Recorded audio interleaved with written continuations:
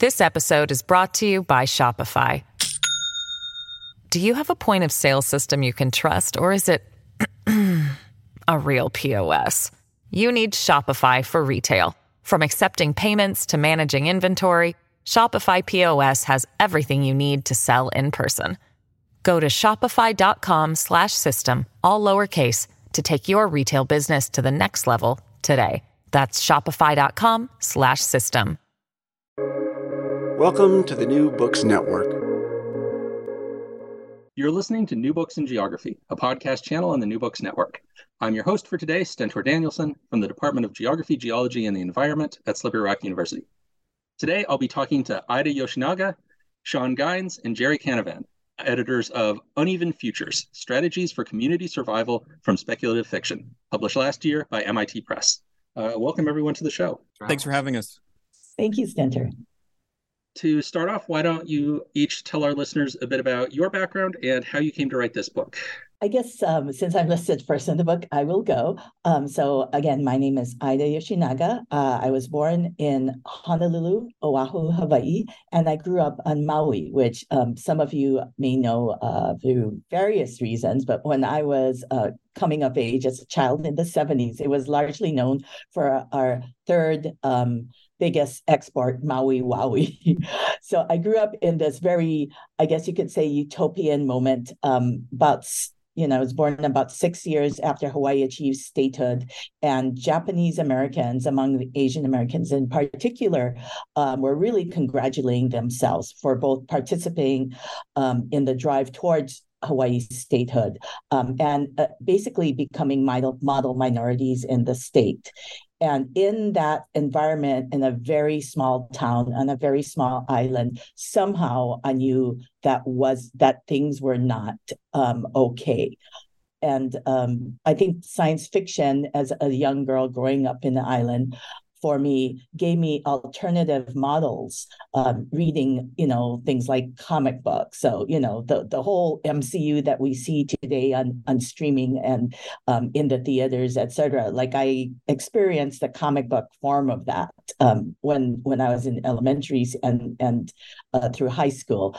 So I read that. I read mostly new wave science fiction. So second wave feminist, utopian science fiction, stuff like novels and short stories by Roger Zelazny, by Michael Moorcock, by some of the more critical Golden Age authors who were not necessarily heralding, the romance of white men in space on colonial missions and settling other planets, but we're more critical of it. I really enjoyed the work of Philip Jose Farmer, who was always sort of making fun of the genre and things. So, I grew up because of SF with a healthy skepticism about the history of my own people in Hawaii. And then, long story short, over a course of several decades, learned the real history, which is that Japanese Americans were part of a settler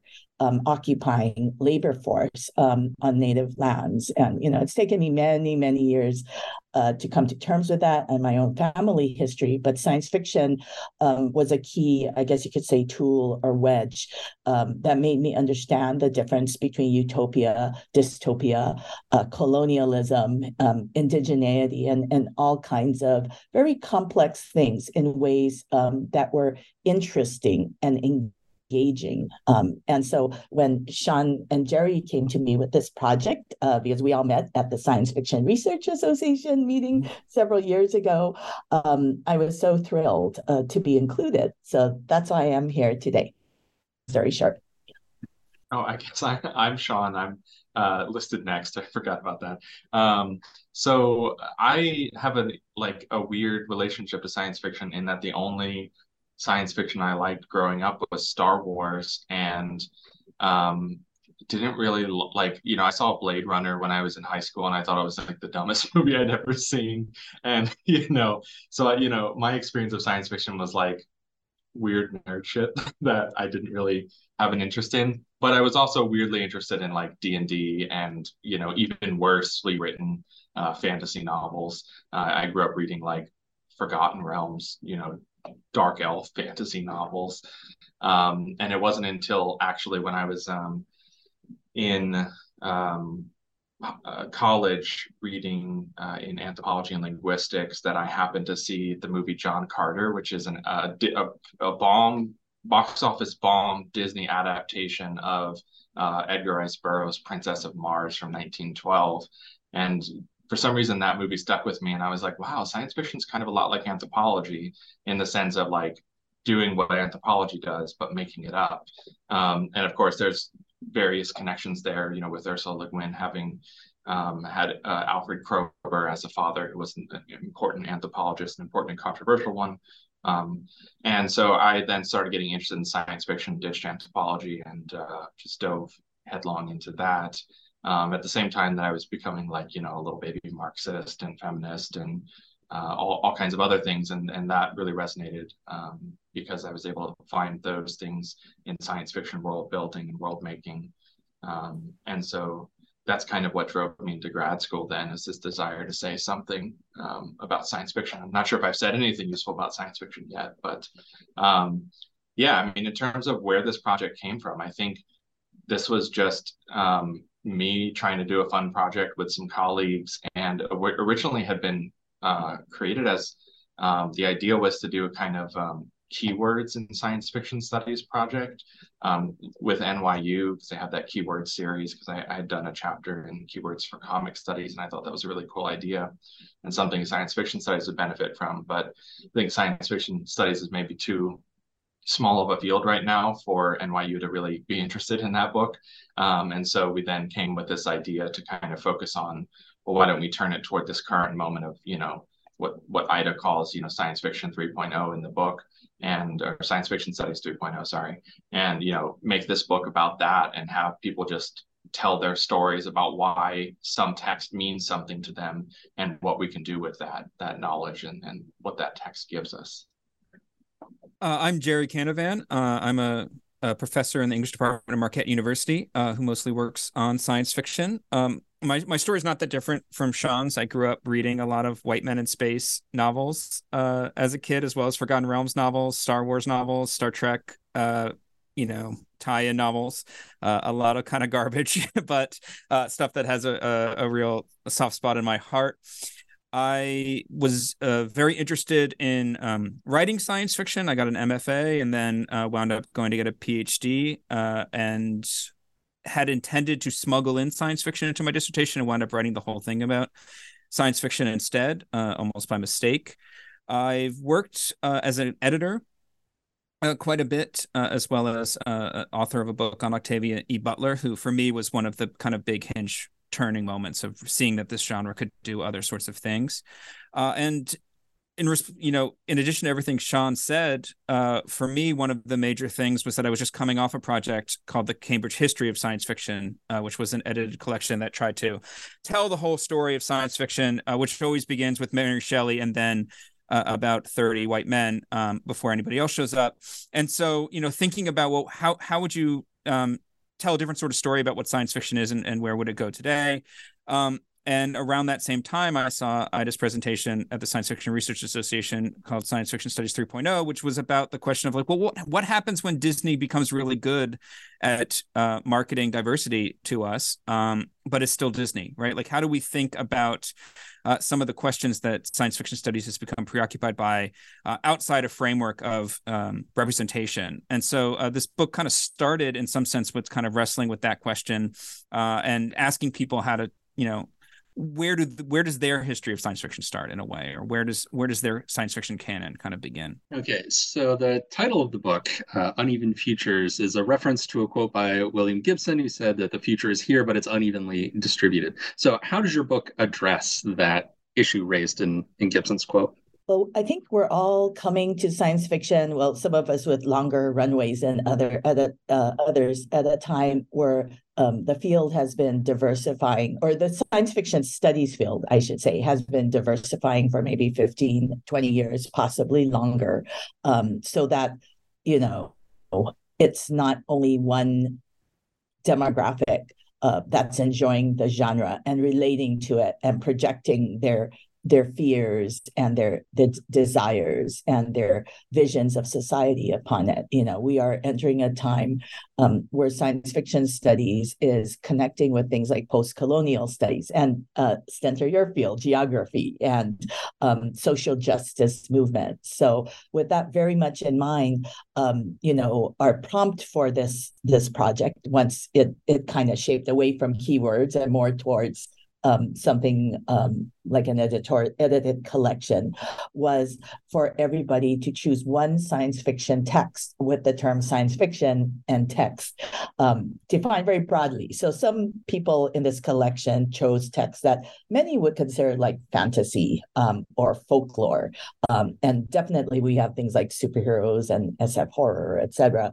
But take that text that in some way speaks to community survival in this particular moment in history where, the ravages of decades of neoliberalism are racking not just our environment, but our labor markets, our relationships, our homes, and our communities. We have been in constant crisis in the late 20th and early 21st centuries. And, at that time, simultaneously you have an explosion exponentially in science fiction production, right? So how is a genre that used to be niche and used to be, basically, not to reduce it, but very specific demographic of science and tech type fanboys, mostly white, generally regarded as or presenting as male and cis, what can this genre that now is way mainstream and way commercial present for other readers, other viewers, other participants in the genre all over the world? And we were very careful when we send out the call to curate it and to kind of coded so that diversity was built in. We have multiple queer and trans authors. We have people in diverse genres, not just fiction, but also film and television and video games. We have creatives who will design some of the media or author it as fiction writers. We also have a number of indigenous writers, as well as Black writers, Latinx scholars and educators, and they focus on everything from plays to short stories, to in some cases not even what we would consider a traditional text. Definitely we have short fiction and we have plays and television and film, but we also have people who say, hey, that protest that indigenous people of Hawaii, for example, had at the site of the 30-mile telescope on Hawaii Island, because of both colonialism over Hawaiian land and terrible land use management in the name of science. That protest and the blockade that indigenous people had there for months and years, where they set up a Native Hawaiian university to teach people about sustainable ecology and culture and respecting the volcano and so on and so forth. That is science fiction. So, we have some texts that are, for example, archives of community people submitting their own stories, their fan fiction, etc. So we try to really make it diverse in as many ways as possible. We also try to be geographically diverse and had some success in that, even though I think we all feel, the gaps. But, Asian, African futurism, Latinx, different kinds of European, as well as, of course, North American stories are all recognized in this collection. Yeah, I think for me, this is Sean speaking. I think for me, one of my frustrations with kind of going into a PhD in literary studies is this kind of performance among scholars of like, my literature is activism, or sorry, my scholarship is activism. I'm going to write this critical work on some Shakespeare plays, and that's somehow going to change the world, right? And I think that really frustrates me. And so, and to some extent, our book is doing that kind of performativity as well. But I think one of the things that I kind of wanted us to pull together and respond to is this sense of, you've got people in our field talking about the Anthropocene, they're talking about race, they're talking about gender, queerness, all in kind of different conversations most of the time. And so how can we recognize that these are all part of this constituent crisis of being alive today and all of these structures that have come to a head, and then have a book that tries to represent the diversity Ida is talking about, but also the diversity of the issues that we're dealing with, the responses that we need to have for the present. And not so much in writing about these works of science fiction, speculative fiction, are we going to save the world? But is there something that we can actually bring a value in thinking through speculative fiction, and that speculative fiction gives us, whether it's the trashiest thing you can imagine, whether it's a Marvel superhero movie that's doing propaganda on the low key, or some super artistic Latinx futurist play, right? We've got that. We try to recognize that people are going to get transformative meaning out of a variety of texts, and just kind of give people the opportunity to think that through, rather than just say, hey, we've changed the world right here by offering our literary criticism. Yeah, I think our introduction kind of gets at some of this, right? We talk a little bit about the way the future, especially in the 21st century, seems like a site of emergency, and it seems like a site of contestation, right? And so almost all of the pieces in the book in some way are kind of working through different dimensions of that kind of struggle over the future and the differential impacts of some of the emergencies we're experiencing in the present on different sorts of populations. I was thinking about the Mauna Kea essay too, the 30-mile telescope essay, which naturally almost became the concluding essay of the book, right? I think we all kind of like landed on that as saying something different, because it's not about a science fiction film or text. It's about something completely different, but about the way these kinds of conflicting futurities kind of crash into one another, right? And this interesting sight of trying to work out what that looks like, and maybe how that looks different than some of the space fantasies we were talking about at the beginning that I might have read when I was a kid in the 90s, right? That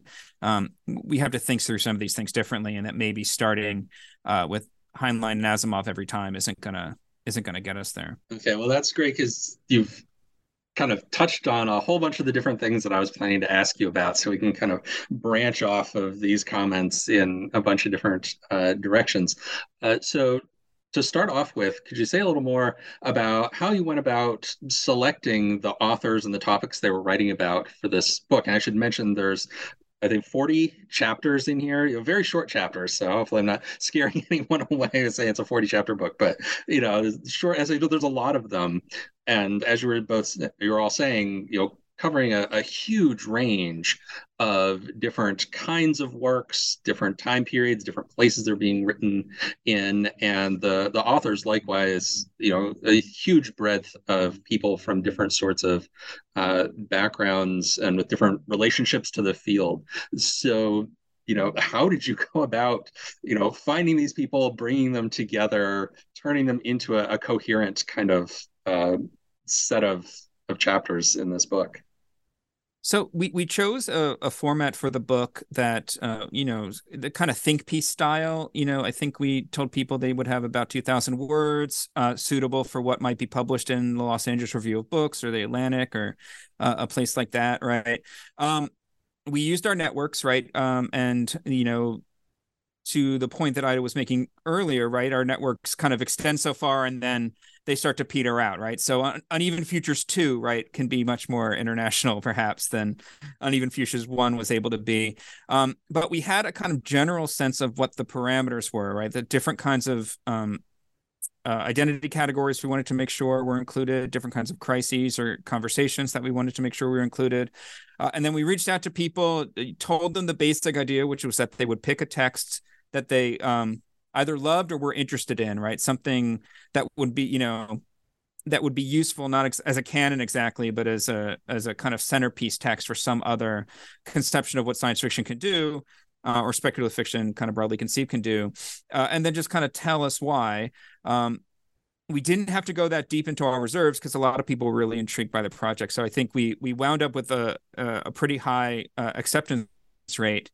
And then kind of waited for things to roll in and tried to figure out how to organize it in a way that would be digestible, right? And ultimately landed on this rather opaque table of context scheme around some keywords that we also change constantly. Emergence, rupture, interlude, and revolution. That were kind of ways to kind of think through what different sorts of pieces in the collection we're doing and where their kind of intervention in the field might be. I think we were viewing those categories, and we did kind of, edit and revise them as different steps, not necessarily linear, not necessarily exclusive, but different steps in a politicization process, right? Of communities who are struggling to make sense of their lack of power in this era. So, emergence being a phase where, well, things are wrong and we don't have much power, but let's at least try to build empathy and understand each other and understand each other, across difference, right? So we found there's a cluster of science fiction texts that achieve that, whether it's young adult books or, TV shows with puppets or, whatever, right? And then also then building on, well, after empathy, then what? Right. And at a certain point, people start to collectively organize. So we went from that, more interpersonal level to the larger, actually social action levels, but in ways that, we try to retain the diversity.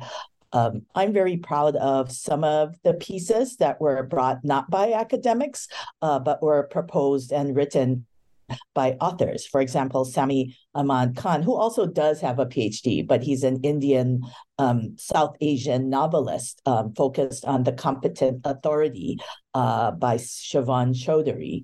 And so for me as an editor who's largely been raised in the West, and my only really substantial foreign or non-US understanding is that of Japan. It was very exciting to learn about South Asian science fiction, especially in the last couple of years, as I've said in my Science Fiction Studies 3.0 essay. That's been a whole site of tremendous speculative fiction production and also theorizing, So Sami Khan participated. We also had Joan Slonkiewski. I'm sorry, I never know how to pronounce her name. Who's a very respected, scientific, I guess, feminist writer.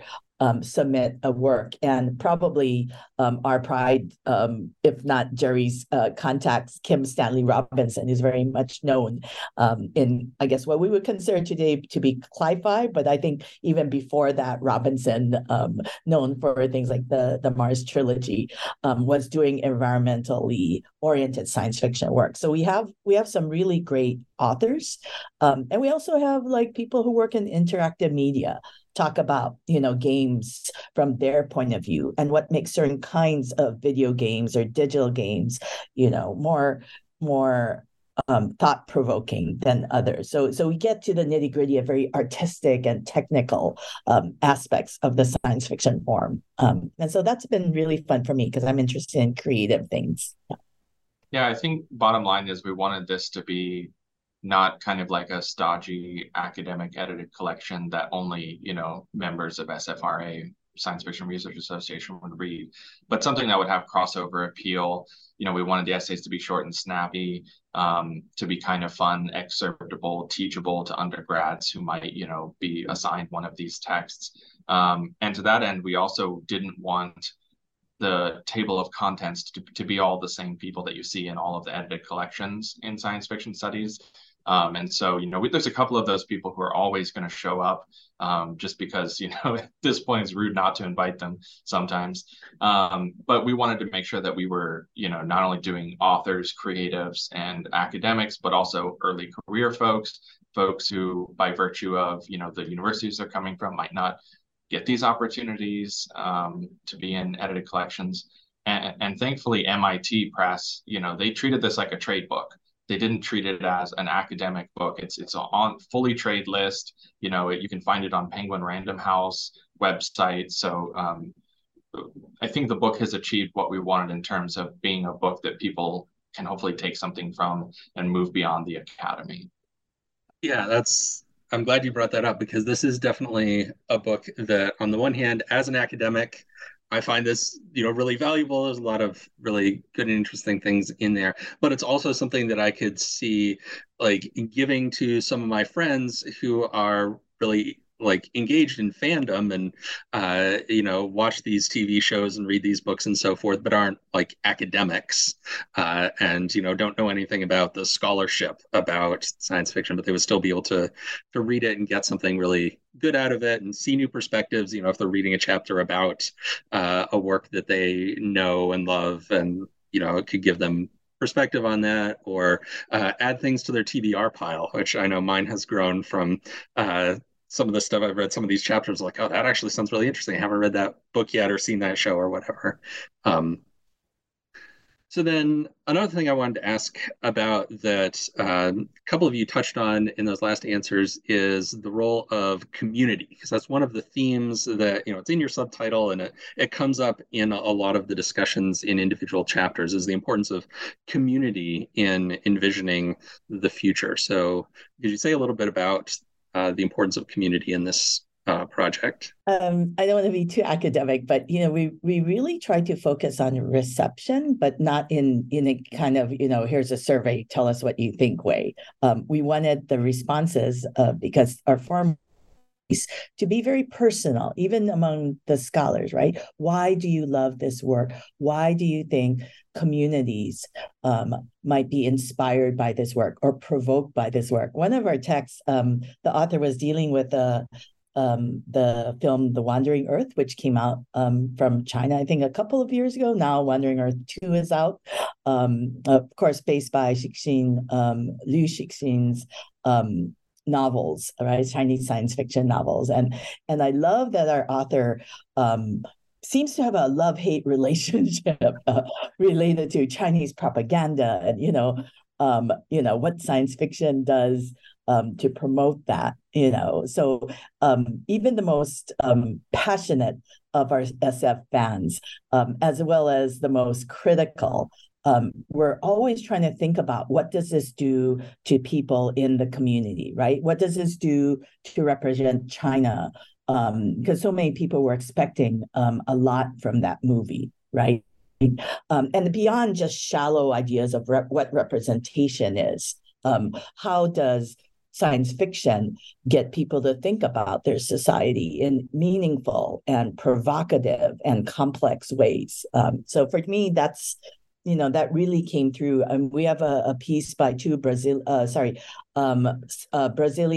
science fiction experts about Recife Frio, Brazilian dystopian science fiction television. And what I love about this, the entries we got are many of the more, I guess we consider obscure television and film texts are now accessible through places like Netflix and Amazon. So you can learn about another part of the world through their allegorical stories or through their critical dystopian stories. Yeah, I think for me the sense of community, strategies for community survival is, all of the issues that we're facing today are not issues for individuals to solve. And so the question then becomes, what good is it to tell someone to, I don't know, take shorter showers, turn the water off, when you're brushing your teeth? Like, that's not the solution to the climate crisis. So hopefully the texts that people chose to then write about are offering, strategies that aren't just pick yourself up, be a stronger person, fight the bad guys harder, whatever, but that are actually giving solutions or thinking through possibilities that include everybody's survival rather than just, the individual's survival. So that's kind of how I took community in our call for action through text, is that we're in this together, whether some of us like it or not. So the stories have to reflect that, or the texts need to reflect that as a response. This episode is brought to you by Shopify. Do you have a point of sale system you can trust, or is it a real POS? You need Shopify for retail. From accepting payments to managing inventory, Shopify POS has everything you need to sell in person. Go to shopify.com/system, all lowercase, to take your retail business to the next level today. That's shopify.com/system. Yeah, I think a lot of our readers kind of went through writers rather went through a kind of journey of that sort. I can walk you through mine. I had taught a class on comic books during the COVID period when we were all online. It was a kind of all Watchmen course that was focused on Watchmen, and then it's kind of weird sequels that DC tries to put out every once in the TV show. Watchmen is a superhero story. It's a story about kind of larger than life figures trying to control the world in different ways, and every path that any of them seems to come up with leads to like universal human extinction. And there's the little moment in the story that seems to point to a different kind of future, and that was what I wanted to focus on. So mine kind of takes advantage of the openness of the text to write really about like one page of one issue of the original Watchmen comic from 1985 to 1986, where you see a different kind of vision of what community could mean before the superheroes come in and wipe everybody out again. And so that passage meant a lot to me as I've read the book over the years and taught it. It's something that always falls out of every adaptation. Nobody ever pays attention to this page that I like. And so this was a kind of opportunity for me to kind of come in and highlight this one small part of it that I thought had a different kind of line of flight than the rest of the text and the way it's been received. And different people, we really let people choose their scope in different ways. So some texts are really immense and some texts are really, really small.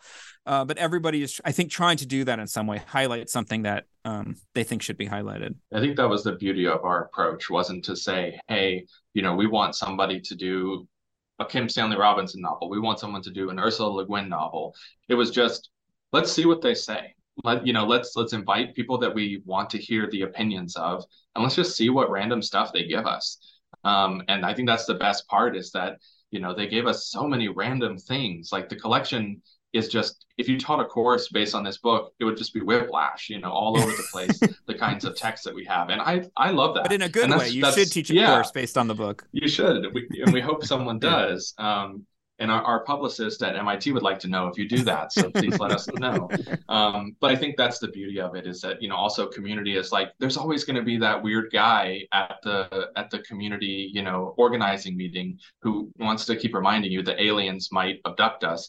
That person still matters and has to be included in our attempt to fix the world, right? And we have a few of those people in the collection, and it's brilliant, it's beautiful.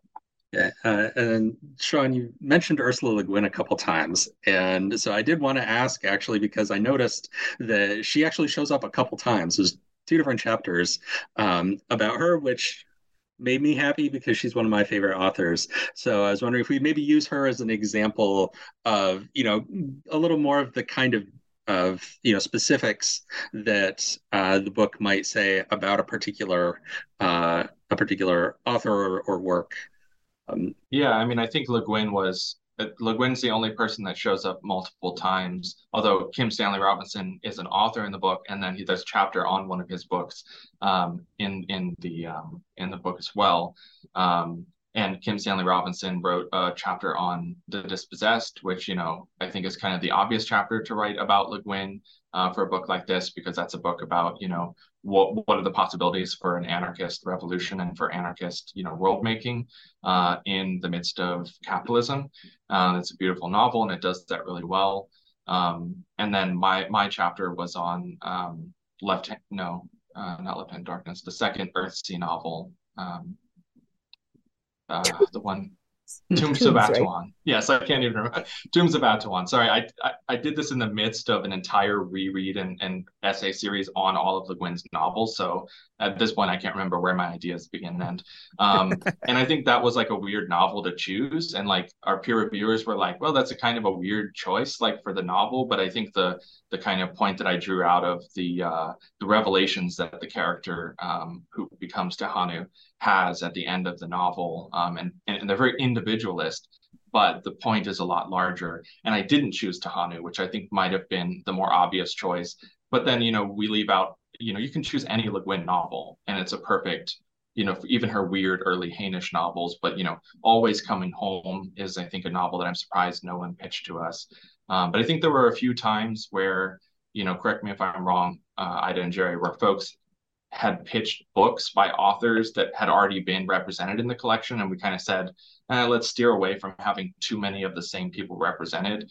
But at that point, Kim Stanley Robinson had already done Le Guin, and so we were like, well, we've got to have this in there. So, so I think that ended up working out really well. Yeah, Le Guin is one of the great writers of that new wave moment where science fiction kind of turns itself inside out a little bit and starts to try to look at its own assumptions. And Delaney's another one. Butler kind of comes in at the end of that period.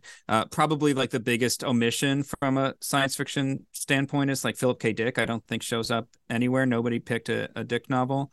But that's a hinge moment for the genre, right? And so it seems weirdly fitting that Le Guin would sneak in twice in that way. What I enjoyed the most about Sean's essay is he takes himself back to, I think, childhood, and that feeling that Tombs of Atuan reminds you of when you were growing up. And I love the intimacy of that, right? Reading a book or maybe streaming something and relating in that kind of very intimate way. Like this book or this movie reminds me of this. And that's why I feel like over time, the value of this collection is it's community members reflecting on community as they read science fiction. For me, perhaps the strongest text in that regard is by Ayanna Jameson. And she looks at Toshi Reagan and Bernice Johnson Reagan's adaptation of Octavia Butler's Parable of the Sower into a musical play form. And Ayanna Jameson basically describes, that specific moment where the play was shown in LA just as COVID was starting, and how Black community members were so moved and transformed by Octavia Butler's vision, even if it was interpreted through play form from novel form. But this idea of someone going into a text or receiving a text and being so, struck by it, being forced to think and to feel and to reflect. Like I really got that out of Sean's Le Guin piece, and it reminded me of why I enjoyed Le Guin also as a child. But to see in essay after essay, like we have a Black Lives Matter piece that actually wasn't in the original collection, but was volunteered by one of the readers at the press, actually assigned to review it, who felt that reader felt, well, you don't have Black Lives Matter, even though we had a fair amount of Afrofuturist and African futurist text there. So I think there's something about speculative fiction, speculative arts, and community where people they go into that space of wonder. I don't want to say immersion because media corporations have really taken that and gone somewhere gross with it, but maybe wonder, critical reflection, communal historical identification, right? So I feel extremely, I marvel at what we received, even if it wasn't all stuff we expected. Like I wouldn't have expected. We approached I think a Caribbean scholar, and I was thinking she's going to do Caribbean literature, and I think she was one of our scholar writers, but she ended up doing Flatland, which is a very old work of science fiction. And I mean, she's also a scientist, so that may be why, because there's kind of satire of science there. But you never know what kind of genealogy or what type of community people will identify with. And she was identifying as a scientist. I thought, oh, she'll bring something Caribbean, but she had this genealogy of scientific storytelling. So that was really lovely. Yeah, we weren't seeking to have a kind of universal one-size-fits-all interpretation of any particular text or any particular genre. So a lot of the essays do have that kind of like, this is me in this moment, and how I felt about it, right? Or how I remember feeling about it. there's an essay on the X-Men by David Higgins, who's a friend of mine, so I can expose that he and I argued about this piece a little bit because he was like, I love the utopian glimmer in this X-Men story. And I'm like, but David, you know how Marvel works. In 2 years, they're going to reverse it all. They'll all be back in the mansion. This will be exposed as some kind of sinister plot by an evil person. I was right, by the way. That all has all since happened. But he was, he was like, but it means something to me in this form, in this moment, right? And it matters to me. And so we, in the end, the piece didn't speculate on any kind of future franchise history. It was just about this kind of one set of X-Men comics that are really good that I would really recommend everybody read. It's a great essay and on a great comic. And so, there's lots of kind of rough edges in the book in that way of things that, like, I read Captain America a little differently maybe than the author does in the text, but I think that the essay is really good in terms of articulating what that vision is. Yeah, so just to throw out a few of my own observations here. Number one, I thought it was really cool that you had a chapter that was about the musical version of Parable of the Sower. I got to see it, I think it was back in April. It was here in Pittsburgh, and it's so powerful. I think anybody that has a chance to go see that definitely should. And then just to validate Sean's choice to write about Tombs of Atuan, when I was a kid back in the late 80s, I got the original Earthsea trilogy, and I read Wizards of Earthsea, and I was like, okay, this is a fun fantasy adventure. And then I read Tombs of Atuan, and I was like, okay, whoa. Le Guin is now one of my favorite authors. So that was the one that just really blew me away. So I think that definitely deserves that kind of attention. So then I also wanted to ask about, Ida, you've mentioned a couple times your Science Fiction Studies 3.0 essay. And so I think it's a good kind of way to start to wrap up our conversation here is to talk about where you and then also your other two co-editors, where you see science fiction studies as a field moving in the future and kind of how this book connects to those directions that you see. I guess one of the things I mentioned in that essay is that because we're at such a peak time of cultural production, not just a science fiction text, right? Like through streaming and through television and through film, but all genres. We're being stuffed with stories. And that's by design. That's part of the neoliberal moment, right? Consume more. And by the way, you're helpless and don't have any control over your lives. But look, an explosion, right? Or mutants or a school for magic or whatever. So I guess I try to emphasize with my students that maybe you can also produce, maybe you can also tell stories, because I also that partly trained as a folklorist, I also feel like our stories are being supplanted and they're being watered down. And this is a very conservative take on narrative. And they're being hybridized. And hybridization is not always a bad thing. But, when the purpose is to sell you more DC stuff or Disney stuff, then, probably there's not going to be long-term a lot of real content and value, even though superficially it's like, whoa, we have more diversity and, et cetera. So I try to get them to think about, and I guess this is what I would say to an audience, a listening audience too. What does it mean to consume speculative fiction versus produce? And what is the role in all this cultural production? When we have our own stories, I always tell the learners in my classroom, communities always have stories first. Without these stories, there wouldn't be so-called content, right? And they are quite stunned and shocked because I work at a tech school, so they're always being told content, and it's strange how people forget that. I think we're at a cultural moment where we have to fight for retaining our stories and treasuring our stories and curating our stories, and not think about things like streaming numbers or box office. I mean, I recognize right now we're in a moment where, the WGA West is really fighting as a labor union for writer and creators' rights. But at the same time, is it only IP? Is this work only, something that can be fought over at a negotiating table? Like, stories are so much more than that. And I guess basically, let's not drink the Kool-Aid. Without community. There are no narratives, and that's the foundation, I guess, for me. Yeah, I think that's really well put. We were trying to think through a lot of those kinds of things about what comes next after science fiction's done wringing its hands a little bit about some of its bad fantasies. How do we think about how these things are made? What does it mean for video games to be made through these kinds of crunch time?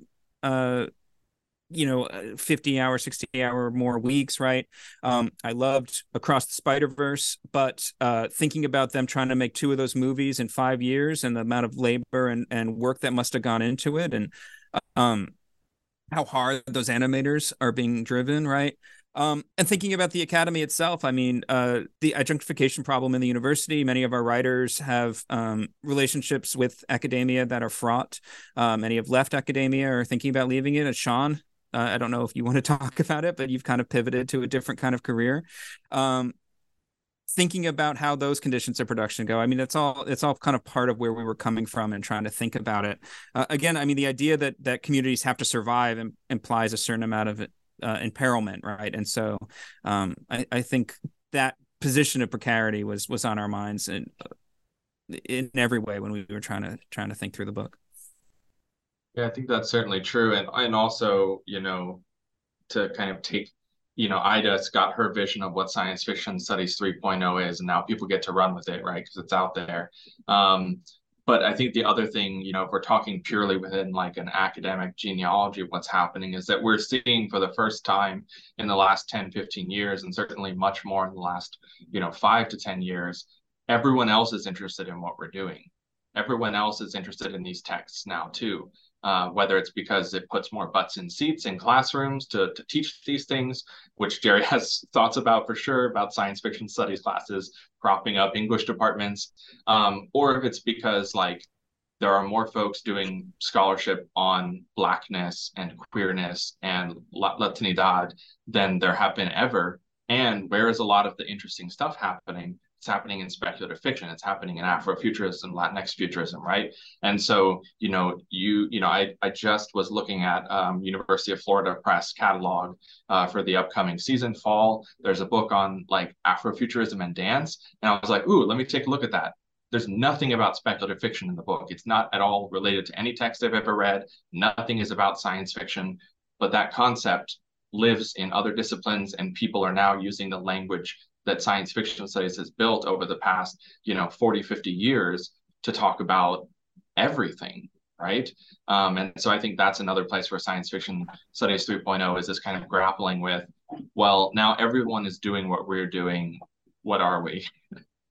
All right. Well, I think our listeners should have a good idea of what they're in for if they pick this book up.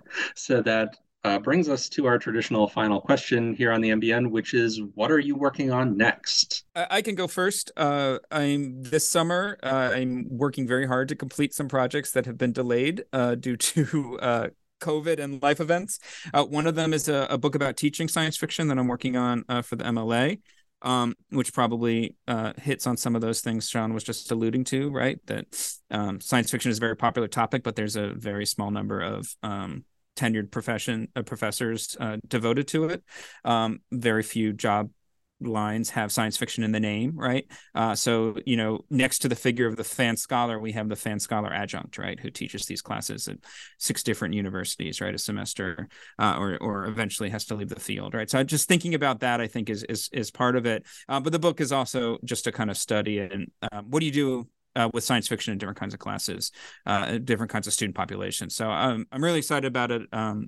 It's taken a minute to get it done, but I'm eager to do it. And then in my own research, I'm working on a book on Kim Stanley Robinson's novel Aurora, which is my weird, perverse pick as his favorite novel of mine, the one I think everybody should read first, and as well as a constant parade of projects that I don't devote enough attention to. So it's a curse to the academic. This is Sean. I just signed a contract for a short book with the University of Texas Press's, let me see if I can get the name right for the series. I think it's called 21st Century Film Essentials.